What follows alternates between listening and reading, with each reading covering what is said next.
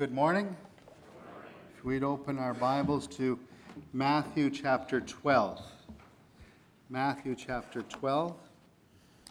We'd like to thank you again for your goodness to us, the mercy that God has shown through you,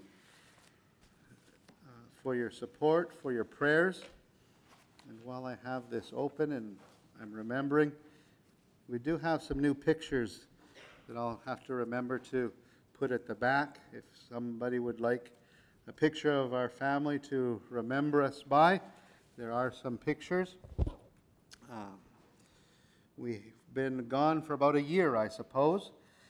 It was the end of July last year when we left for Canada. And the Lord has been very gracious to us while we were there. I think last time we were here, Allison was in a wheelchair still, and now she walks along pretty good. Even as she feels her way around, she doesn't like using her cane very often, but she is learning how to use a cane. Her vision, right, the last time we checked in the beginning of June, was 20 over 1,400, which is twice as good as it was in September when it was 20 over 2,800. With these reading glasses, I can see things, and my vision supposedly is 20/20, so you can imagine what it was like. But that's even better than when everything was just black. And so it keeps, even though it seems very small and very tiny, the improvements, there are still improvements. And so we continue to keep praying for Allison's vision and would appreciate your prayers regarding that. Her hydrocephalus is well controlled. For those who don't know what that is, our brains produce about 500 milliliters, which is about, in American, 2 cups, I suppose, of liquid a day that surrounds our brain and our spinal cord, so that when we move our head from side to side, our brain doesn't run into our skull and give us a concussion every time we turn our heads. And you and I, if you don't have hydrocephalus, would reabsorb all 500 milliliters. Allison absorbs or reabsorbs about 499 3/4, which is almost all of it, but it isn't all of it. So you can imagine if you have 1/4 of a milliliter in one day, it's no big thing. Probably in 2 or 3 or 4 days, it's no big thing. But if you have that buildup, it's going to cause swelling in the head and put pressure on the brain. So she has a shunt in her back, and the doctors tell us that 50% of them fail in the first 2 years. If they go beyond 2 years, they're probably going to have it for quite a long time. And so for the next couple years, we're probably going to be in Canada for 6 months and in Mexico for 6 months to keep her British Columbia medical insurance active in case she needs a surgery of that sort. So for the next couple of years, we'll be traveling back and forth up the I-5 to get to Canada, or maybe we'll take the 395 one day, I'm not sure. But we probably wouldn't take the 395 in the winter because of snow, and we might not want to take the 395 in the summer because of Death Valley. So maybe we'll just stick to the 5, and it only gets to 100 degrees going through the San Fernando Valley, the San Joaquin Valley. And so we do, from the very depths of our hearts, thank you for your prayers for us, and especially for Allison. And everybody's turned to Matthew chapter 12, except for me. Here in Matthew chapter 12, we have something very interesting happening. We have 3 statements from the Lord Jesus himself saying that he is greater. There are 5 points in the New Testament where we see that Jesus is greater, but 3 of them he himself says he is greater. In John chapter 4, they would ask him the question, "Are you greater than our father Jacob, who gave us this well?" And the implication that Jesus would give in his response is, if you knew who was offering you this water, so the implication was that he was greater than Jacob. In a little later, they ask, "Are you greater than our father Abraham?"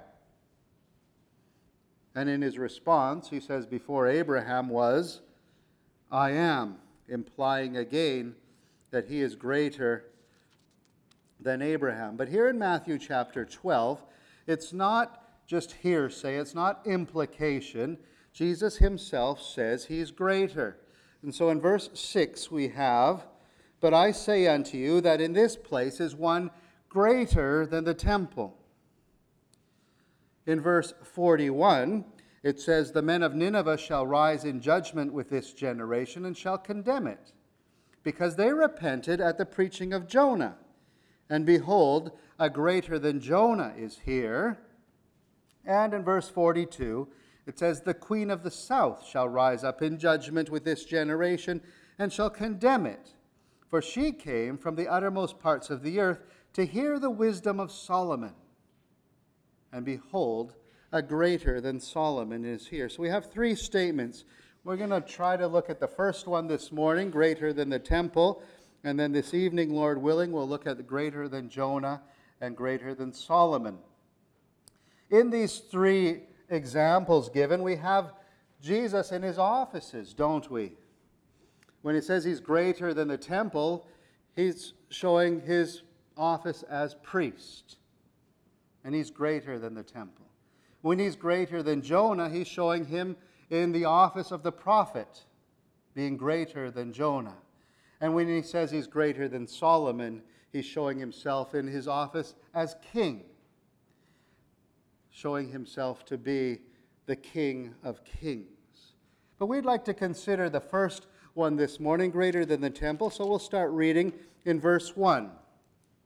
And it says, "At that time Jesus went on the Sabbath day through the corn, and his disciples were hungry. And they began to pluck the ears of corn and to eat. But when the Pharisees saw it, they said unto him, Behold, thy disciples do that which is not lawful to do upon the Sabbath day. And he said unto them, Have you not read what David did when he was hungry?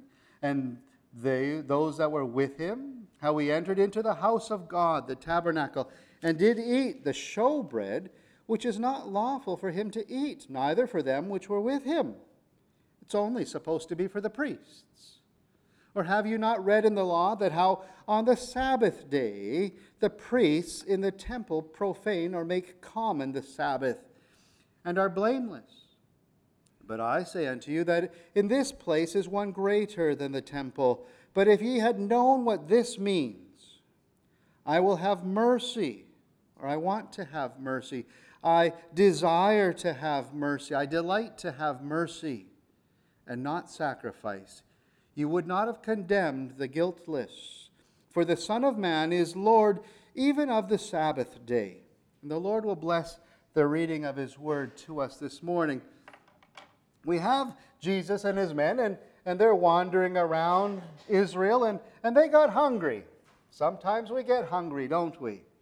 And they went through this field of corn, and they started, well, I'm hungry, here's some corn, I'm going to pick the corn and eat it. I used to think this is a strange thing, eating raw corn. Anybody like eating raw corn? Only those who have been to Iowa and northern British Columbia, I suppose, because there are certain kinds of corn you can eat raw. But it has to be fresh. Fresh corn is always the best way to eat corn. If you're going to eat corn on Wednesday, don't buy it today when you're at the grocery store. Buy it on Wednesday because it becomes more starchy and it loses its sweetness. That's all free advice from an expert corn eater. But there are some kinds of corn you can eat raw. The first time I heard of it, Dave was talking about when he came back from a family reunion and his uncles and cousins had this kind of corn they eat raw. And I said, I didn't say it, I don't think, but I thought to myself, ew. Who would want to eat that? No hot butter on it? What would melt the butter? That sounds just yuck. And then we're on our way to Canada, and we're on a place called Quesnel, which is about 400 miles north of the border. And they had this sign, $1 a dozen. And so we pulled off the road to get a dozen. It was a U-pick, and it said, the fellow said, and everything you eat in the field is free. So I thought to myself, there must be a big fire and a cauldron, like a witch's cauldron with boiling water down there. And you just pick the corn and throw it in, and they'll have a little table with butter and salt and all the fixings on it that we like to eat with our corn. And we got there, and there was no roaring fire. There was no boiling kettle or cauldron of hot water. I said, well, what is this that all we eat in the field is free? We'll just eat it raw. And I thought, ew, yuck, that doesn't sound very good. And so in our family, we have one child who absolutely, positively is enchanted by corn, Allison. She'll even get a can of corn sometimes and eat it right out of the can. She enjoys it so much. And so we offered her as our sacrifice and our guinea pig and said, Allison, you try it. And she tried it, and, well, how is it? It's good. So after we got the official it's good from her, we tried it, and it was good, and it was sweet. So we have corn today probably like they were eating in those days still, and it's understandable what they were doing. They were hungry, they went through the cornfield, and they were eating corn. But the Pharisees came along, and they accused them. They're saying they're doing what it's not lawful for them to do on the Sabbath day. You know, they're not supposed to be harvesting. They're not supposed to be picking. And then they shuck the corn, so that's a little more work that they're not supposed to do. And then they're eating it, so they're sort of grinding it with their molars. Solomon would call them grinders that are falling out when we get older. In the book of Ecclesiastes, he would call them our grinders. And so they're doing all these things that they're not supposed to do on the Sabbath day. And I suppose maybe technically they were right. Anybody gone to the DMV and you got to take a number? Well, once a miracle happened, and I went into the DMV, and there was nobody there. And so I went up to the counter, and the gal says, well, what, do you have a number? No. Well, you need to have a number. So I said, well, where do you get the numbers? Oh, they're over here. So I go and I get the number, and it was like number 70. Now serving number 45. So she called out number 46, 46, number 46. Number 47. And she went all the way through until she got to my number. Now, I suppose technically she was right, wasn't she? But spiritually speaking, or under what the spirit of the rule was, is that people wouldn't cut in front of you. So who was here first? Oh, I was. So they'd cut in front. But if you have the number, you can prove that you were there first. That's what the spirit of the law is there for, so that people don't cut in front, so you don't have somebody that just got there slipping into the front, and the other person that's been waiting 4 hours because they didn't have an appointment already has to wait for 4 hours. That's what the spirit of the law is. And the Pharisees were missing the whole thing. I guess technically they weren't supposed to harvest, even though they weren't really harvesting, but they were picking the corn, and they were shucking the corn, and they were eating and using their grinders of their molars to get the corn. But they were missing the whole point. So Jesus says to them, didn't you ever read what David did? Maybe. I suppose I probably did. Well, you know, he was fleeing from Jerusalem, and he had these guys with them, and they got hungry on the trip. that's the way guys are. They just do something simple and they get hungry. They were just walking and they got hungry along the way. And the only thing for them to eat was the showbread. Now, I'm not exactly sure how much bread that many men would eat, but apparently they got filled up. Someone has suggested that even though we think of the table of showbread as something, but maybe the breads were long and they overflowed from the table. I don't know. Maybe there are these long French breads that they make that are crusty on the outside and you could set on the table. I don't know, but there is apparently enough of them for them to lose their hunger. And they ate it, and it wasn't lawful for them to eat it. It was only for the priests. What Jesus was implying there, why didn't God send a lightning bolt and zap them off the face of the earth for such disobedience if it's so bad? It wasn't like they were walking through this field. They went right into God's house. And God didn't zap them. There was no lightning bolt. There was no thunder. There was no earth opening up and swallowing them. Why didn't He do it? It wasn't lawful for them to do it. They didn't understand. And Jesus had something greater to show them than what they were thinking in their minds. And the priests, every Sabbath day they work. They profane the Sabbath day. The word profane means to make common. We have the word in English profanity. It comes from the word profane. And what it comes from is when they take the name of the Lord Jesus, a holy name that we're thinking about this morning, and they use it as a swear word. Imagine taking the holy name of Jesus and making it common. They profane it. It's just like any other 3-letter or 4-letter word. That's what the word profane means, to make common. So when Esau profaned his birthright in the book of Hebrews, it means he treated it like it was nothing. It was just an everyday thing. There's nothing special about it.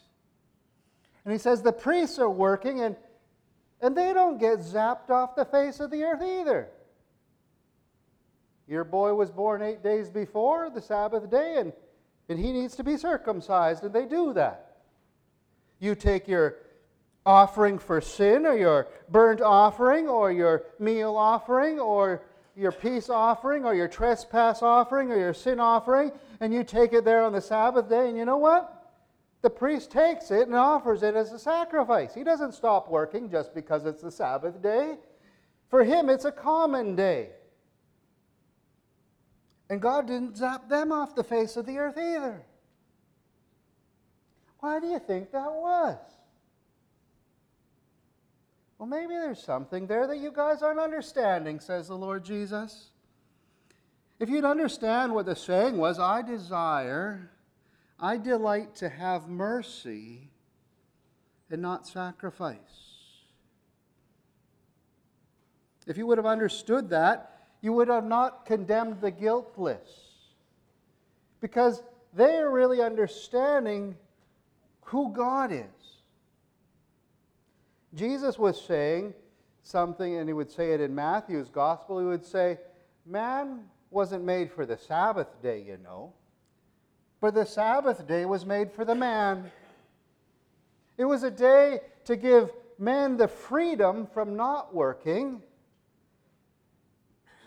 to give them the freedom to seek God.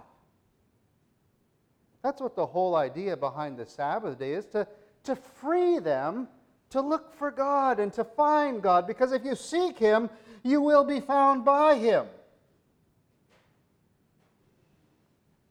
And that's what the whole idea of the Sabbath day is, not a rule. It's not sort of a law just to be a law all by itself. It's there so you can find God. And beloved, if we were to say what was the purpose of the temple, and we were to condense it into one sentence, what would it be? What was the purpose of the temple? What was the purpose of the tabernacle? It was to help people to know God. That was the whole idea behind it. You come up to the tabernacle, there's a white fence. God's holy. You can't get in any way you like. You have to go through the obvious way. There's this white fence with a bright blue and purple and red and white door in the front, and that's the obvious way you enter in by. You just can't come any old way you want. You have to come through the gate. And it would teach about God. It would teach His holiness. But it would teach that even though He was holy, He was approachable. He wasn't some impersonal force that you could never get to know. He was there. He's not someone that sits beyond the stars that you try to appease with whatever you can. He tells you, this is how you do it. First you got to come. And you go through the door. And when you go through the door, you come up to this brazen altar. The brass speaks of judgment, and you have to judge sin. And sin is costly. Maybe not so much in California, but if you're not a vegetarian, how much does a whole lamb cost? How much is okay, let's make it smaller. How much does a rack of lamb cost? If you're going to go to a restaurant, I'd like the rack of lamb, please. You go to the butcher, and just, we need a rack of lamb. Okay, how about lamb chops? How much do lamb chops? We'll get it easier. Sooner or later, we'll get it down to our price range. Those are just lamb chops. $3 or $4 or $5 a pound. But you have a 30-pound animal, 40-pound animal maybe. And so it's costly, the sacrifice, isn't it? You want to buy some steaks. Comes from a cow. So if you want some filet mignon, how much is that per pound? That's part of a cow, If you want the tri-tip and the sirloins and the T-bones and all those yummy parts. How much does a cow cost? And it's showing the cost of sin, isn't it?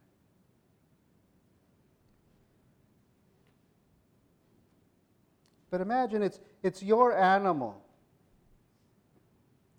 And the priest slays your animal right before you. It's not an impersonal thing that you just bought, but let's imagine your name is Mary and you had a little lamb and it followed you to school one day. That was your little lamb. Or maybe you just had one little lamb and it was such a nice little lamb that even slept in your bed with you. That's what Nathan the prophet compared Bathsheba to. You got lots of wives, David.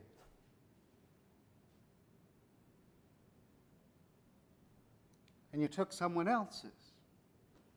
Now you take that lamb that's so close to you that it could even sleep in your own bed, that follows you to school one day, and now you have to watch it die. What does that do to your heart? What does that do to your soul? It tells you about the cost of sin, doesn't it?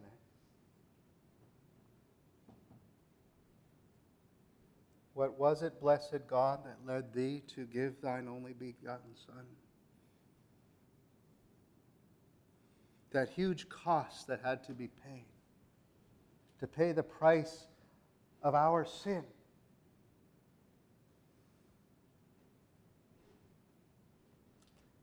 There was the tabernacle, there was the temple, talking about God. all the furniture that was there, all the sacrifices, they just pointed the way to God. That's what it was there for. The temple was the very center of Jewish life. They planned their lives around the temple. You know, my work schedule is planned around the Jewish feasts. Pentecost is coming up. I'm going to have to close my little store. So I better be saving my money because my little store isn't going to be open. The cabinet shop isn't going to be open. The blacksmith shop isn't going to be open because it's going to take us a couple of days to walk down to Jerusalem. We're going to be there a week or so, and then we have to walk back. So I have to have money to pay for the food and stuff. And we're not going to have any income during those 2 weeks or 3 weeks that we're not here. And then when we get back, I have some more work to do. So it'd probably be good if I finished these jobs up and worked a little extra so that I can get paid for those jobs before I go on my journey. And the people that were asking for the carpenter's son to build things, and they think, well, you know, I got to pay for those chairs that he's making and those tables and whatever. So I need to have that money saved up because I'm not going to be around either. So their holidays, I probably didn't have holidays. Probably comes over in the holy days when they had to go to the temple, when they had to go to Jerusalem. It's Pentecost coming up. It's Passover coming up, the Feast of Unleavened Bread, the Feast of Tabernacles. Their whole life was planned around the temple. The sacrifices were planned around the temple. It was the only place you could offer legitimately the sacrifices. I know that some kings said, well, let's just go the opposite way of Jerusalem and we'll go up to Dan in the north and we'll go completely opposite the way of God and His presence. But that wasn't a legitimate temple. That's where the sacrifices had to be made. It was the very essence of the Jewish being was the temple. And Jesus here is saying, you know what? I'm greater than the temple. The temple might show the way to God. But I am the way, I am the truth, I am the life, and nobody gets to the Father except through me. He's greater than the temple, isn't He? Greater than all the sacrifices on Jewish altars. Slain was the Lord Jesus. The blood of bulls and goats could never remove sin. But John the Baptist would say, behold the Lamb of God who takes away the sin of the world. Oh, the high priest, he'd have to enter in twice to the holy place, didn't he? First to offer a sacrifice for his own sin, and then a sacrifice for the sin of the people. But the Lord Jesus says He only entered in once. Why is that? Because He didn't have His own sin, did He? He just offered a sacrifice for your sin and for my sin. It wasn't offered year after year. It was offered only once. A greater sacrifice was offered there. He was greater than the temple. And beloved, if the temple was the center of their lives, if this was their reason for existence, if this was the reason to be, greater than the temple is among us, beloved. And I suppose the question would be, I was going to say, what do we plan our lives around? What is the center of our lives? But I suppose the better question would be who? Who is the center of our lives? Who is our reason for being?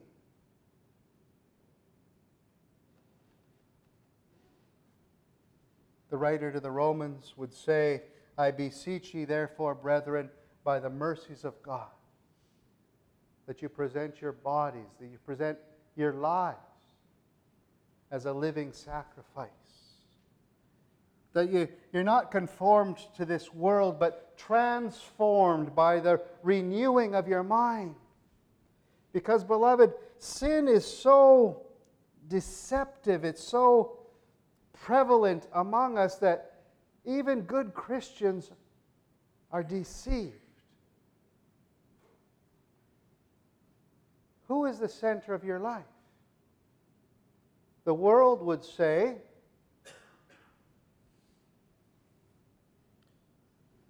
you know, it's the American dream. Used to be to have a one-car garage with a car in it. Then it became a two-car garage with two cars. Then it was a three-car garage with three cars. Now I think most new homes are made with four garages. A white picket fence in front. At least that's how it is in Canada. All the new houses. Four garages. Last time I was in Canada, I was helping a friend. I asked him if I could help him, sort of selfishly, I suppose. He's a great drywaller, and I wanted to learn some tricks to drywalling. And other than the fact that I went about a tenth of his speed, I was pretty good at it. But we were in this house, and it had a 9-car garage. It had this lift in it so he could put some cars up, and he could fit a 10th car under it. And he could lift up another one and put an 11th car under it. And then he says, well, let me show you the last house I worked on. And it had an 18-car garage, an upstairs and a downstairs. And then off to the side, he had a 3-bay garage that you could fit a semi in each bay with the trailer behind it. And then on the side, he had a car wash, because it's not California, and you're allowed to wash your cars at your own home. That's what the American dream is, supposedly. 2.5 kids. Apparently it's become to be 3.5 wives or husbands through divorce and remarriage. And you have to have some of those blended children, because that's part of the American dream apparently too. And you have to get an education, because without an education you can't get a good job. And without a good job you're not going to get 9 cars for your 9 garages. And how are you going to pay all that alimony for your 3.5 wives? And all the child support that you're going to need to pay for your 2.5 children that live with one of your previous spouses. And we have season tickets for this and for that. And we need our mandatory month holidays, and we go this place and that place. And we forget about the Lord altogether. We don't even remember the Lord on his holidays. We spend our money like it's our money and not God's money. The earth is the Lord's and the fullness thereof. I remember this one time in Mexico, there was a brother who he made good money, but he never had any money. We couldn't figure it out. So we started saying, well, let's write down all the things you spend your money on. Well, it turns out that he spent 1/3 of his income on Coca-Cola. Now, wages are a little bit lower in Mexico, and the price of soda is about the same. So if you're making only $10 or $15 a day, and you spend $5 of your $10 on a soda, maybe you can sort of understand it because it's a low wage. But I have a friend that works at Starbucks, and she says some guys come in 3 or 4 times a day and buy $5 and $7 coffees. Well, what's 5 times 3? 15. Let's just do it easy. We'll round it off to 20 so the math is easy. What's 20 times 7? $140 a week. Does the Lord get that much out of us? Starbucks does.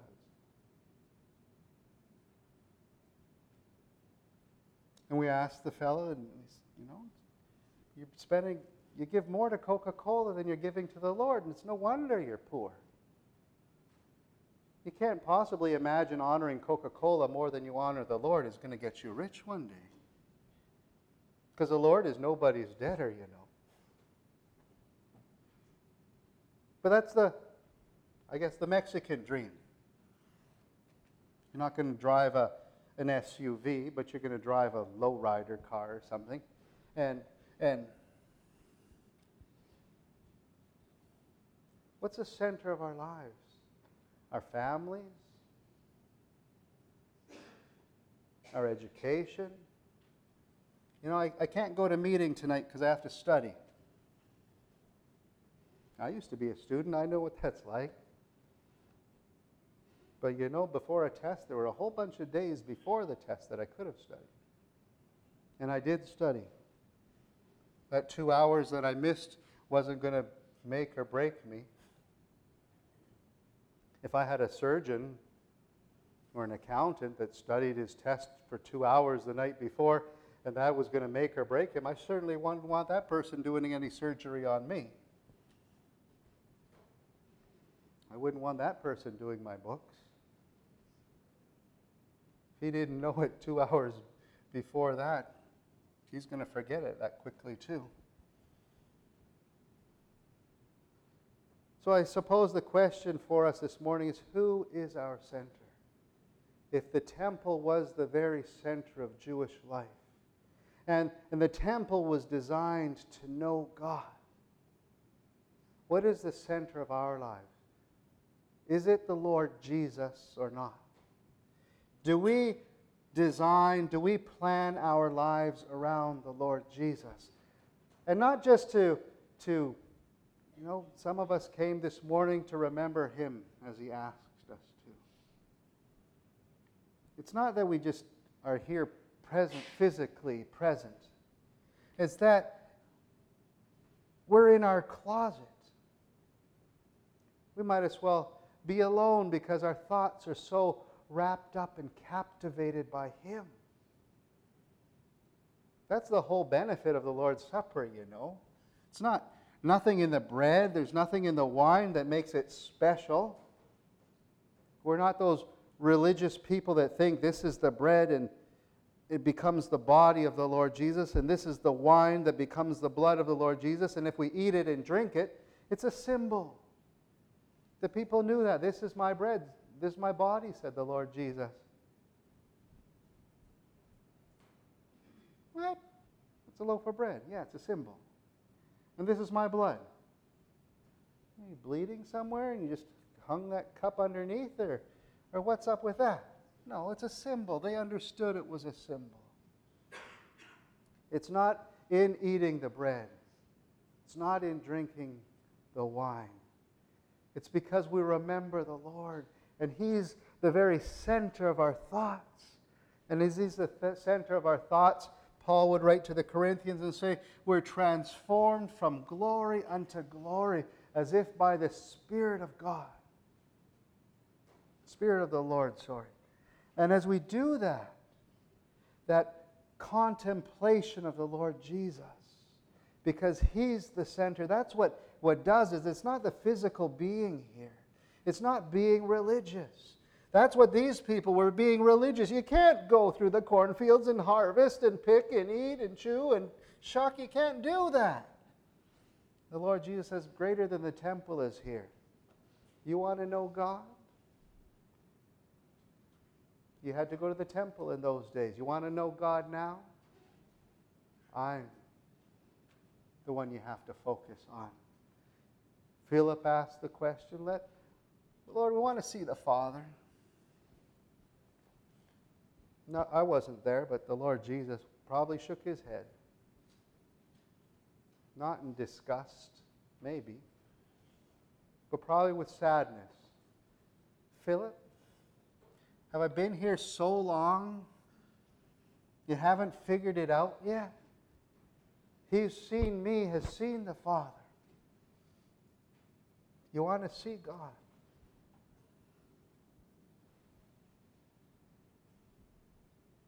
Here I am. There was God in heaven. Who will go for us? Here am I. Send me. The Lord Jesus responded. And beloved, if the temple was such a great thing to center your life on, a greater than the temple is here. You know, the only way to live the satisfied life as a Christian is to have it focused on the Lord Jesus. If you think it's in coming to the Lord's Supper, I don't know how many times without count, I've heard from people saying that was the most boring thing I ever been at.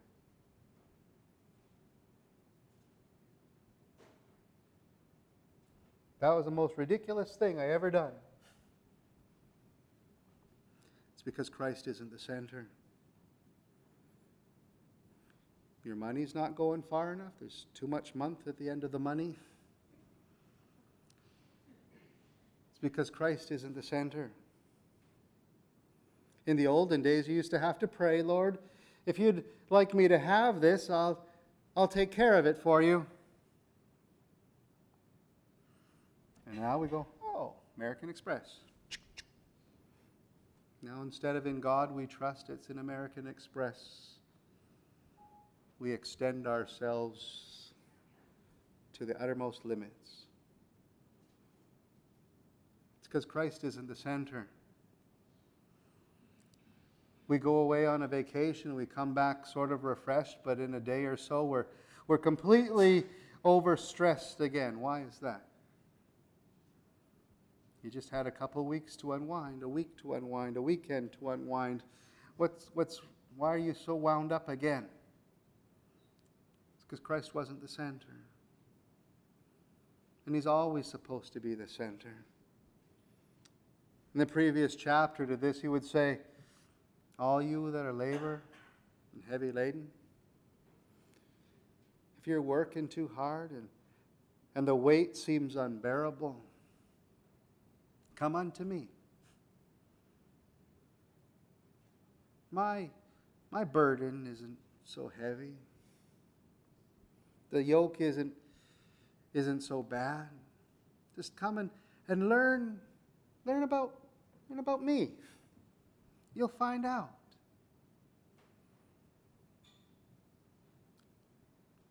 Taste and see that the Lord is good. The scriptures say. Because you can obey all the rules of the Bible you want. And if you miss the whole point that God desires mercy and not sacrifice, if you miss the whole point that the scriptures testify of the Lord Jesus, and you search them and you think that in them you have eternal life, you know what? You've missed the whole point. Beloved, Jesus is greater than the temple. He's worthy to be the center and the focus of all we do. And he's the only one. It's him we put before you this morning. Like Joshua and the question that was asked. Choose ye this day whom you will serve. And my prayer is that you will say, as for me and my house, we will serve the Lord. Let's close our Bibles and close our eyes. Our Father in heaven, Jesus is better than the temple. He's a better priest, a better high priest. He's a better sacrifice. He's a better center of our lives. He's a better thing, a better person to plan our lives around. There's none like him. He's the fairest of 10,000 to our soul. He's the one who's altogether lovely. He's the one in whom was your delight. He's the one in whom you were well pleased.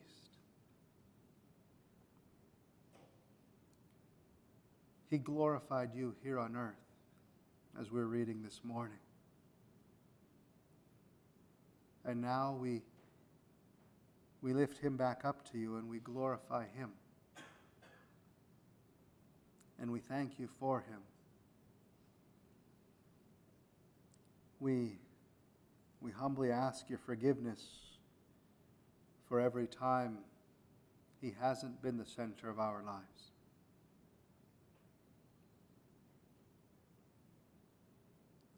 Sometimes we go astray. Sometimes we're prone to wander, prone to leave the God we love.